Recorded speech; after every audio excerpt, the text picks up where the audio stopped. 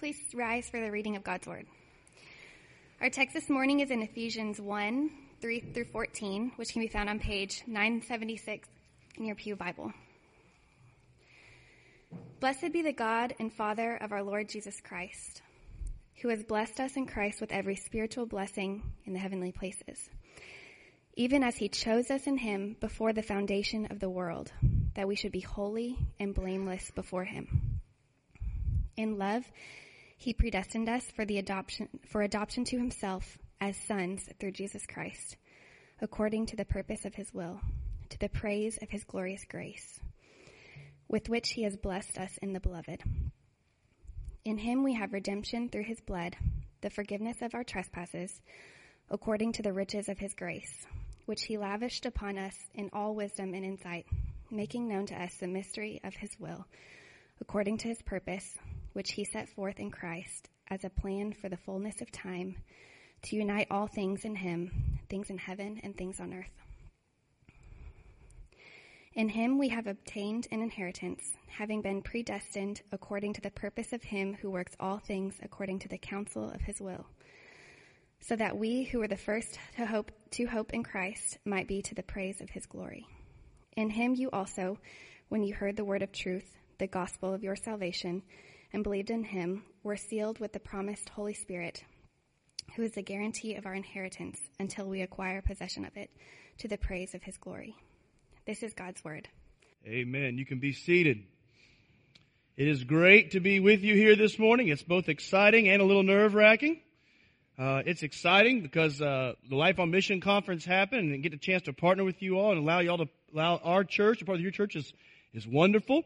It's exciting. In my life, I've not been a part of a church who pulpit swapped another local church. I'm sure it's happened in the history of the world, but not happened around us. And so the fact that there can be brotherhood and partnership and sisterhood in that endeavor, and glad to have to be a part of that. So that's wonderful. If you missed the Life on Mission Conference, it's always good to be able to tell your people, hey, I'm really sorry you missed it. It was so good. I'm sad that you didn't get a chance to be a part of that if you weren't able to this time around, and want to encourage you in future years, times, to set your calendar so that you can be a part of things like that. It was really, really wonderful. I'm thankful that Brandon's preaching to our congregation, FBC Sudbury. I have a great affection for Brandon. Because he knows that he's loved by Jesus. And because of that, it makes him a true lover of Jesus. And because he's a true lover of Jesus and pastor, you know that he truly loves the Word, and that he truly loves the Lord's church, both universal but also locally. He really loves you. And you need to know that as his congregation. So I want to encourage you as a congregation. Then this is coming straight from me. Brandon, I did not have a deal on stuck on the side to say, hey, really tell our people this right here, would you? This is coming just from me and in my own heart. But I want to encourage you to know the blessing that you have in Brandon Levering. And as the scriptures say, give him double honor and forgive his imperfections. And follow him as he's doing his best in Christ's grace to follow Christ. And I trust there's great, great days ahead for Westgate Church. It's very nerve-wracking to be here, just on a lot of levels, but mostly because Brandon's preaching at my church. So if you get an influx of visitors next week, you tell them to go back, all right? You tell them. You say, we know, but you need to go home. Do you have a person or people in your life who love to tell stories? Do you have something like that? My granddad, he was a great storyteller. He would tell me stories about, as I was growing up, I got a chance to live close to my grandparents, and he'd tell me stories about the military, about his growing up days in the hills of East Tennessee and all kinds of revelry that went on around on there. My dad follows that line. He's a great story weaver, and I have great memories of myself and my sister just being around the kitchen table and stuff. My dad telling stories about junior high and high school, stories, and also in the military and stuff like that, and things he did and pranks he played and got played on, all that kind of stuff. it's wonderful. It's a blessing to have somebody like that. They just really enjoy telling the story. And I think that everyone has a story to tell, right? Everybody has experiences in life, and they want to tell. They want to tell their story. I even have friends in my life who are pretty introverted, and they don't talk a whole lot or tell a whole lot. And I think of their own testimony, they would say their lives aren't overly exciting. But if I can get them, some of them, I have a couple in mind, that if I can get them to talk about things about science or engineering, they start to light up. Now, the honest truth is I have zero idea anything about science or engineering. I'm lousy at all aspects of those things. But if I can get them talking about those things, they start saying things, and it takes me into a whole new world. They just start popping off about things I can't even articulate to you, quite honestly. But I can tell by their body language and the tone of their voice that they love talking about those things, about chemicals and equations and all this stuff. And I truly enjoy it. I have zero idea what they're talking about, but I enjoy listening to them talk about what they truly enjoy. Everyone has story to tell, which is why we had this Life on Mission conference, because we believe as followers of Christ, we have a better story to tell. That we have something that's the most powerful, the most transformative, the most life-changing, that we're to declare to a world, because the story we have to tell as followers of Christ is an eternal story. It lasts forever. And there is no other story on earth like that. And so the passage this morning is out of Ephesians. It's actually a sermon that I preached to my congregation about 2 months ago or 3 months ago, now the end of January. And so I'm going to sort of give you an overview, and we'll sort of try to catch you up in that series. But the main point is this: that we ought to long, as followers of Christ, we ought to long to tell a better story, the best story, so that we can praise God for His glory. We ought to long to tell a better story so that we can praise God for His glory. I led my church in the first week of the series through 1 Corinthians 15, which is basically told what the gospel is. It's that Jesus Christ died and rose from the dead, period. And without the historical and physical death and resurrection of Christ, the very best thing we would have as a body of believers would be a really nice parable. And the worst thing we would have is a gargantuan lie. And we would be doing all this in vain. And Paul even tells us we'd be a people to be most pitied if Christ had not died and rose again. 1 Corinthians 15 also tells us that Christ died for our sins. That's why He died and rose again. There are two main reasons that Christ died. It's for His glory and for our benefit. The latter, right? The benefit to save us from our sins, and to be saved from our sins relieves us from the penalty of death. And the former, right, His glory directs the gratitude for our relief from that debt.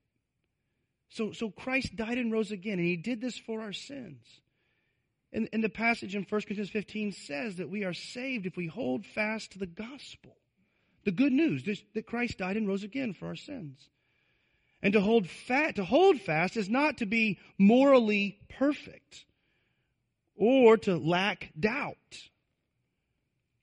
To hold fast is to both fail Christ and question Christ, but still believe that God in His grace and mercy is faithful to hold true to His promise. He's captured our hearts. And that's the gospel that we hold fast to, that Christ died and rose again for our sins. And when we receive that, nothing can change that. Nothing can take that away. Not even our own sinfulness. So when we go and tell people this better story, there's lots of other things to say other than this. Because as we're trying to build relationship and tell this better story, it's a really hard lead to walk to somebody that you don't know or try and develop relationship with and be like, hey, how are you doing? Jesus died for your sins. It's good news to us, but it's a sort of an affront to other people, right? So we have a conversation to enter into. Hey, how you doing? You're looking sharp today. Thanks for all the hard work. hey, would you like to grab some coffee or catch a game? Or, hey, what's your family like? How did you grow up? What do you like to do in your free time? Surely the Red Sox are going to win it all again this year, right? Hey, what's your spiritual background? What's your faith tradition? Does it have any effect on you now? Do you even care about it? These are things that we build relationship with people because we actually aren't trying to make people a project, right? We actually care about their souls. We care about them as a person. So we want to get to know them in hopes to earn the right to tell them that Jesus Christ died and rose again historically, in reality, faith. And after we tell them that Christ died and rose again for their sins, we have more to say after that, right? God's creator and king and father. Our sin against such a good God could only mean death. Jesus, though, paid the way so we don't have to die. So trust Christ with all your life. That interests you? Great. Can we read the Bible together? Would you like to meet for coffee once a week and just go through a short book of the Scriptures? We do these things so that we can tell this better story. This is what the gospel is. We tell them the core of it, and then hopefully it earns us the right, as the Holy Spirit leads and directs, to tell them the fuller picture of the entire gospel, what the Scriptures have to tell us. We then talked about John chapter 4, that with the gospel, there's no limit to where the gospel goes. And many of you, I think, are familiar with John chapter 4 and Jesus sharing with the lady at the well. And that story shows us that Jesus took the gospel everywhere, even at the risk of his reputation, because Jews didn't go through Samaria. And Jesus took the gospel to anyone and everyone, even at the risk of ridicule of his closest companions, as the disciples roll up and say, hey, why are you talking to that lady at the well at noon hour? Because she's probably not the kind of lady we would typically talk to. But Jesus doesn't care when it comes to the gospel. He just needs people to be saved. And when Jesus talked to her, he applied the good news, the gospel, right, to all the bad news. Right? He tells the lady, hey, give me some water. She says, why do you ask me for water? And then he turns around and says, hey, I'll give you living water. And this starts this conversation. And in the context of that conversation, he exposes who she is. He takes the everlasting life and applies it to her bad news. He exposes her temporary fulfillments, even as he exposes our temporary fulfillments as mere vapors. They're false. They're hopeless. And he exposes them so that you have this opportunity to live a life now of eternal substance, of eternal truth, of everlasting assurance.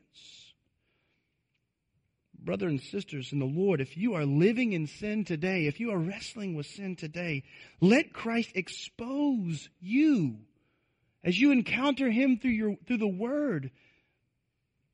And then, once he exposes you, go and confess it to someone else and trust, a person you can really trust. And let that person be a real friend and pray for you and hold you accountable and extend God's grace to you so that you can know freedom in this life.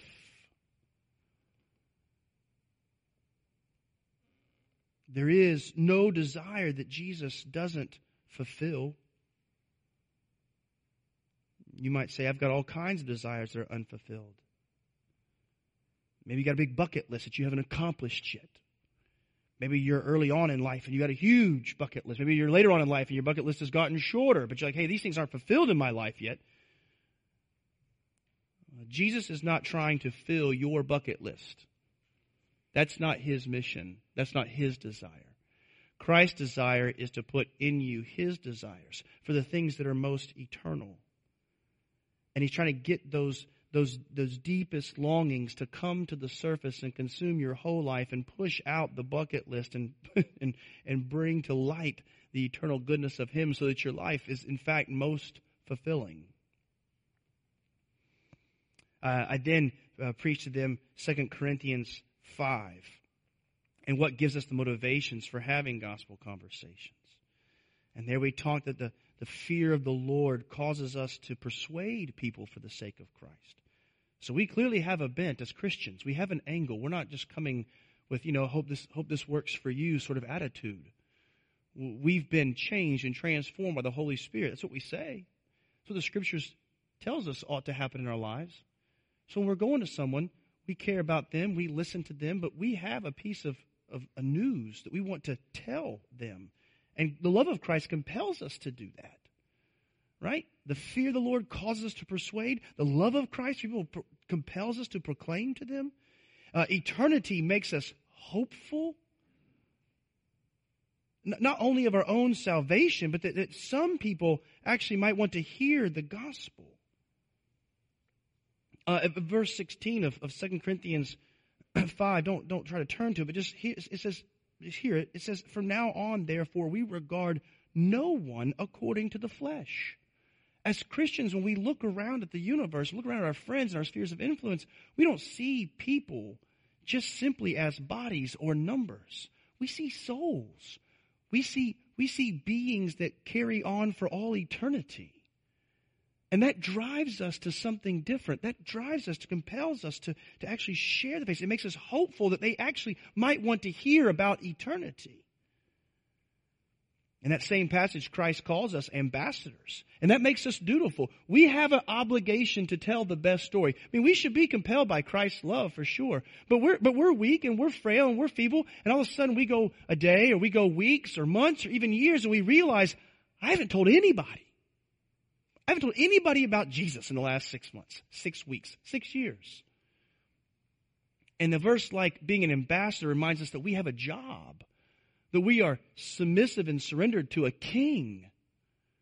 And that he commands us to go and make disciples. We can't get away from that. We can't get out of that. We can't look and say, I don't have the gift of evangelism, so someone else will accomplish that. No. That's for you. And it's for me. So we have this desire, and the last part of 2 Corinthians 5 says that the reconciliation of Christ will actually bring us the most ultimate happiness, right? Because he says, for our sake, he made him to be sin who knew no sin, so that in him we might become the righteousness of God. And the grace of Christ opens up this transforming truth in our lives and our minds and said that the righteousness of Christ is actually what makes me the happiest. And that helps us, that gives us godly wisdom to discern between what's temporary and what's eternal. So the temporary stuff, though gifts from God and enjoyable, don't make us the most happy.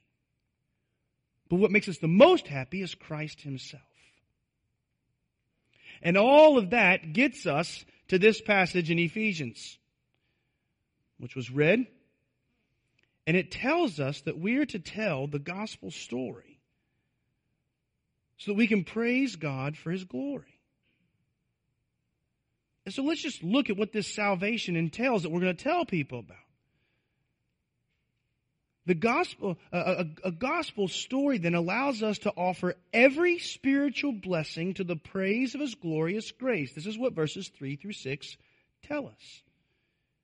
Lord Jesus Christ, who has blessed us in Christ with every spiritual blessing in the heavenly places.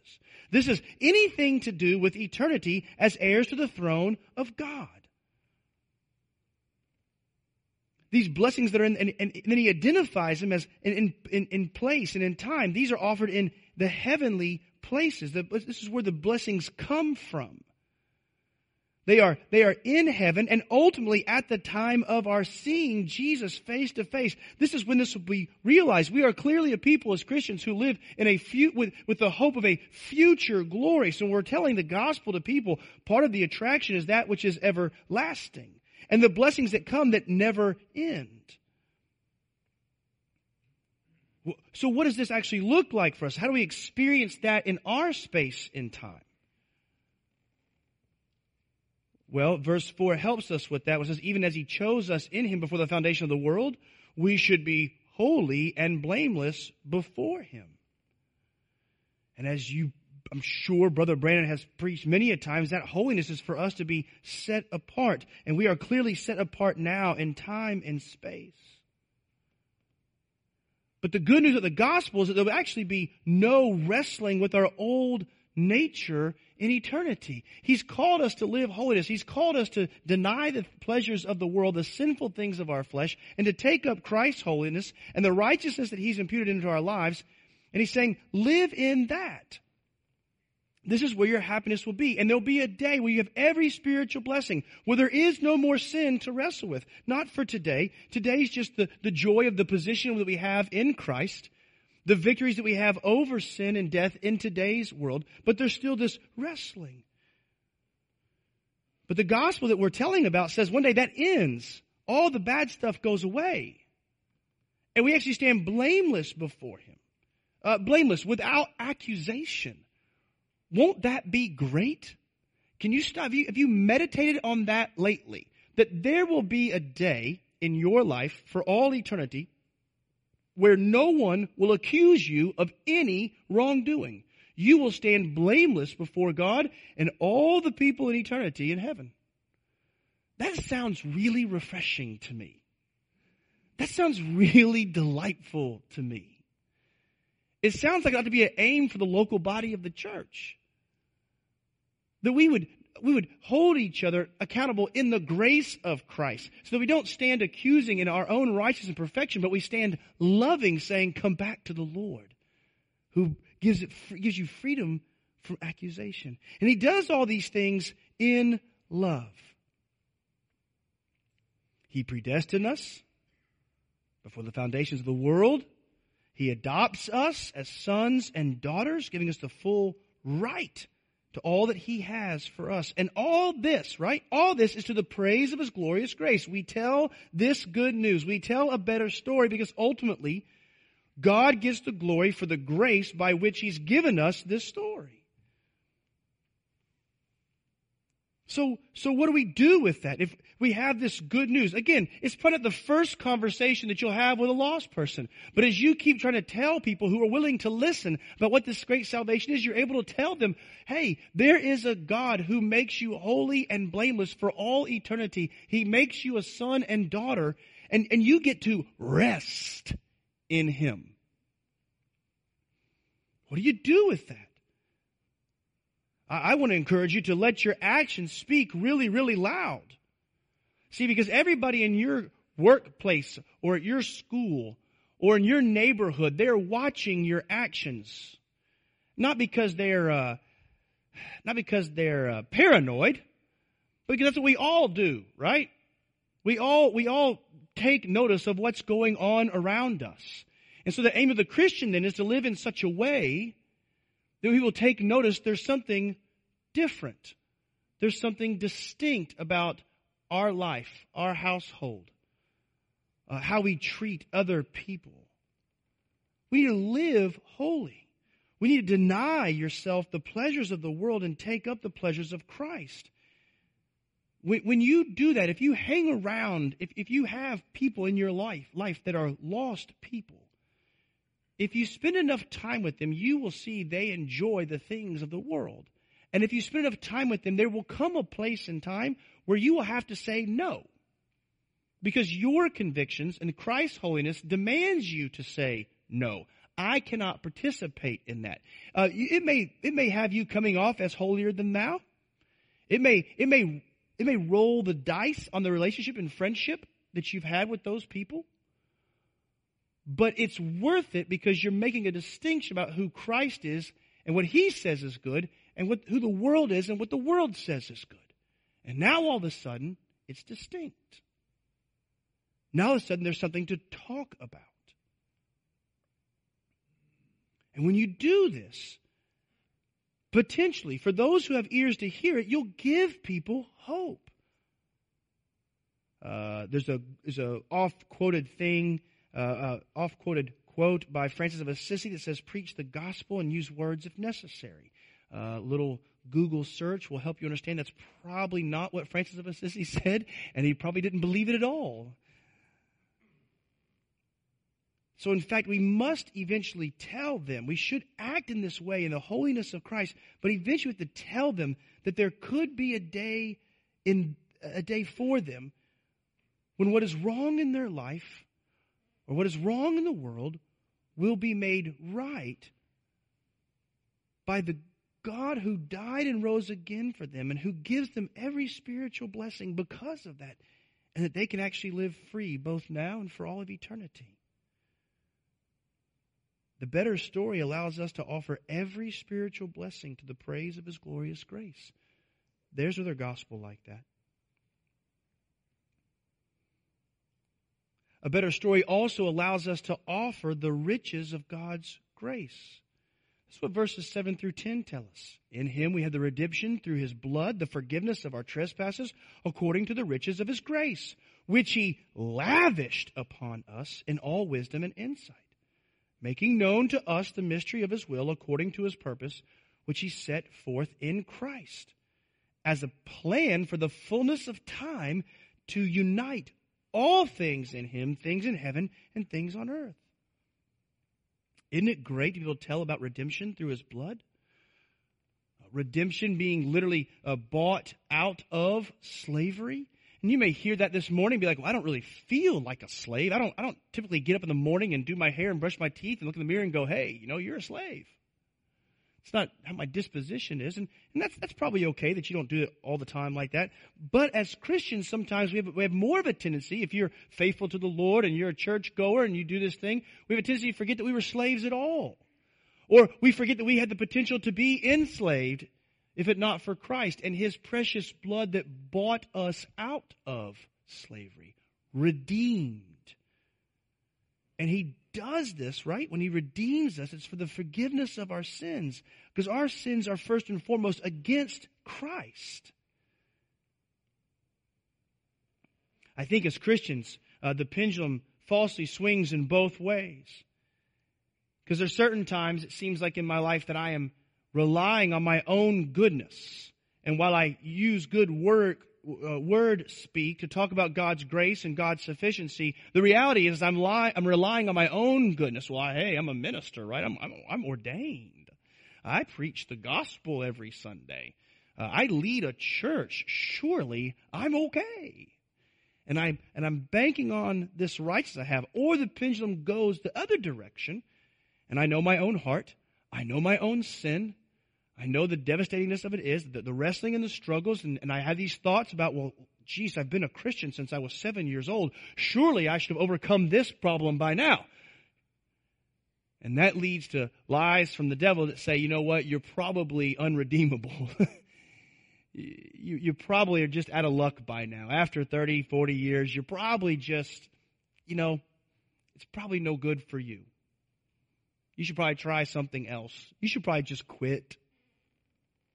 This is the way the pendulum swings. But there is a perfect middle, right? That we're aiming for. We don't always live in it, but it exists. And where it is the confession of sin against the holy God, followed by us receiving the grace that the Bible says He lavishes upon us. Like He gives us in droves. Not like a drop of grace or a sprinkle or, like He lavishes His grace on you. For those of you who find yourself more than worthy, you need to think about the magnificence and expansion of all eternity and how His grace runs. For those of you who are sure you can't be saved, your sins can't be forgiven, you also need to think about the magnitude of eternity and why it is that how it is that His lavishness is much, much greater than your insecurity. He holds you. He takes care of you. And He does this ultimately for the unification of all things, right? His plan for the fullness of time to unite all things in Christ. When I think about the unification of things, it leads me, just the word itself, sort of like to the Unitarian Church for some reason, maybe because I'm demented. But the Unitarian Church, it doesn't even have a Trinity, right? They don't believe in God the Father, Son, Holy Spirit. They think Christ is a moral example.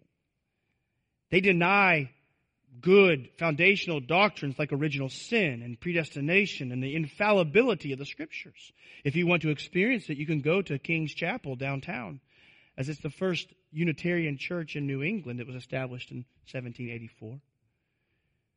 And as an offshoot of that, you could give Unitarian Universalists a go. And formally that began in 1961. And where the desire there is for spiritual truth of any kind. For them, it's not about the destination. It's about the journey. It's the perfect Harley-Davidson religion.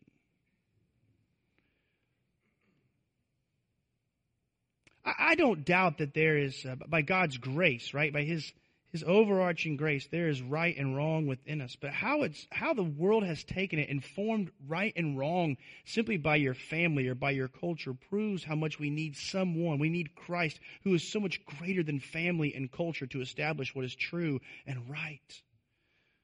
So we have to tell people then, right, if this is who God is, that He has redeemed us from what is objectively wrong against Him. And then according to the riches of His grace, He lavished that redemption upon us.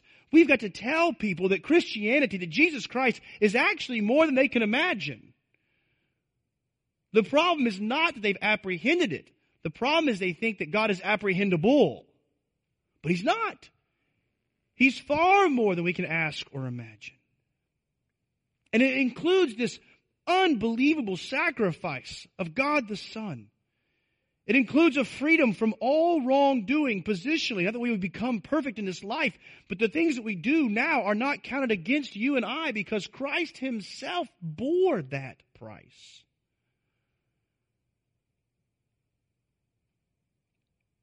We need to tell people that Christ brings all things in heaven and on earth into perfect unity. And then when you tell them all those good things, tell them it's free. Tell them that they don't have to do anything to earn it. And it should just be this. My suspicion is when you tell them that it's free, it should send them, if they're really paying attention, if they're really connecting, it probably should send them reeling. Because there's just no other religion on the earth that tells you that it's free. All the other ones tell you that you have to do something. You have to become a something. You have to earn a something. But it's not the gospel of Christ. The gospel of Christ is that it's absolutely free. And you'll want to follow that up by telling them that it didn't come cheaply. It's free, but it's not cheap. It was bought and paid for by the precious blood of Jesus Christ. We have this great story about the riches of His grace. And in that richness, He gives us salvation. A better story then allows us then to offer eternal life to the praise of His glory. Verses 11 and 12.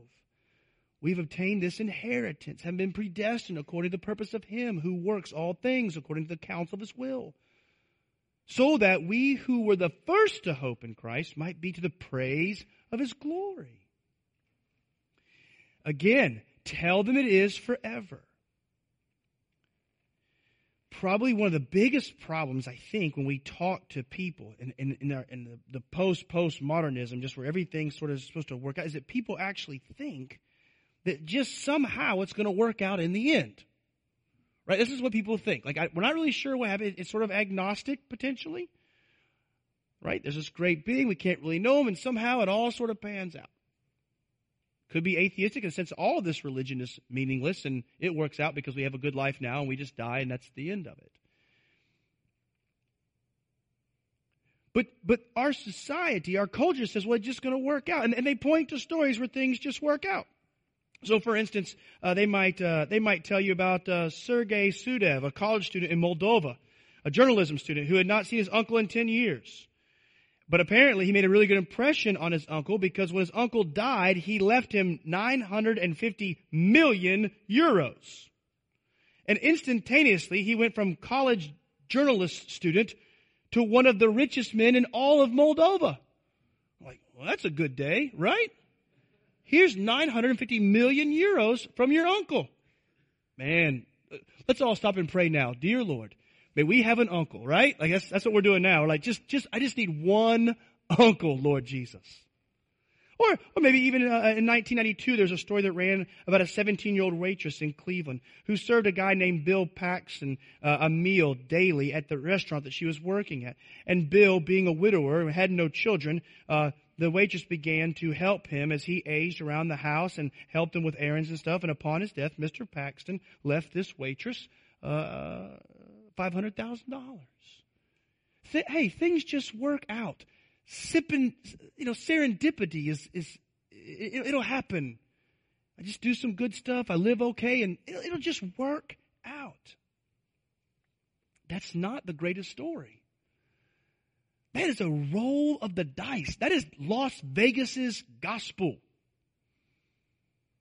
And listen, Las Vegas is designed for you to lose. It's mapped out that way. That's why they still exist. Listen, that's the way the world is too. It's designed for people to lose, to trust in their own goodness. I think that we look a lot more like this. And in the year 2000, there was a homeless man in Bolivia who was to receive $6 million from his ex-wife's inheritance. But when the police went to tell him, he ran from them for fear they were trying to arrest him. He's never been found.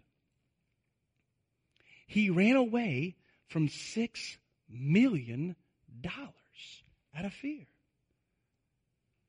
Or an Asian lady who left $4 billion to her feng shui master upon the promise that he would give her eternal life. We're much more apt. The Scripture's much more apt to tell us that we are duped and foolish and scared, and we run away from the riches of God's grace that He wants to lavish upon us.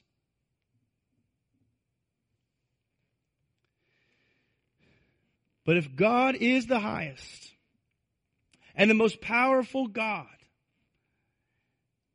and if the end is to bring praise to His gloriousness, then we can have assurance that what He says He will do to accomplish that glory will take place. And He says that promising His children with an inheritance according to His purpose, who works all things according to the counsel of His will, is how it ends. And if that's the case, then we have a better story.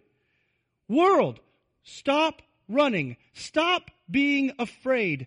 Be accountable for who you are, and let your Creator give you more than you could ever ask for or imagine. We've got to tell them because this God does not change, because this God is sure, because this God is loving. There's nothing about this God that you don't truly desire. All the things you most long for are found in Him. And this allows us to offer assurance of the Spirit to the praise of His glory. Tell your friends the best story. Tell them they can live in an assurance and peace outside themselves by the power of the Holy Spirit. That if they are listening to what you're saying, and it brings a conviction of sin on their hearts, followed by a joy of forgiveness,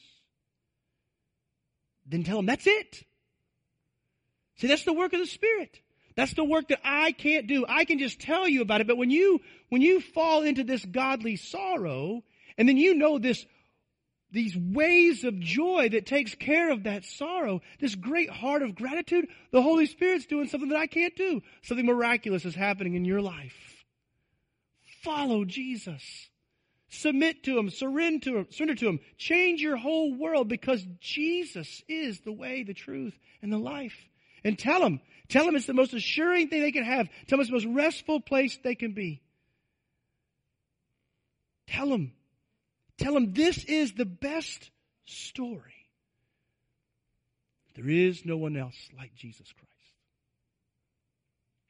Would you bow your heads and pray with me?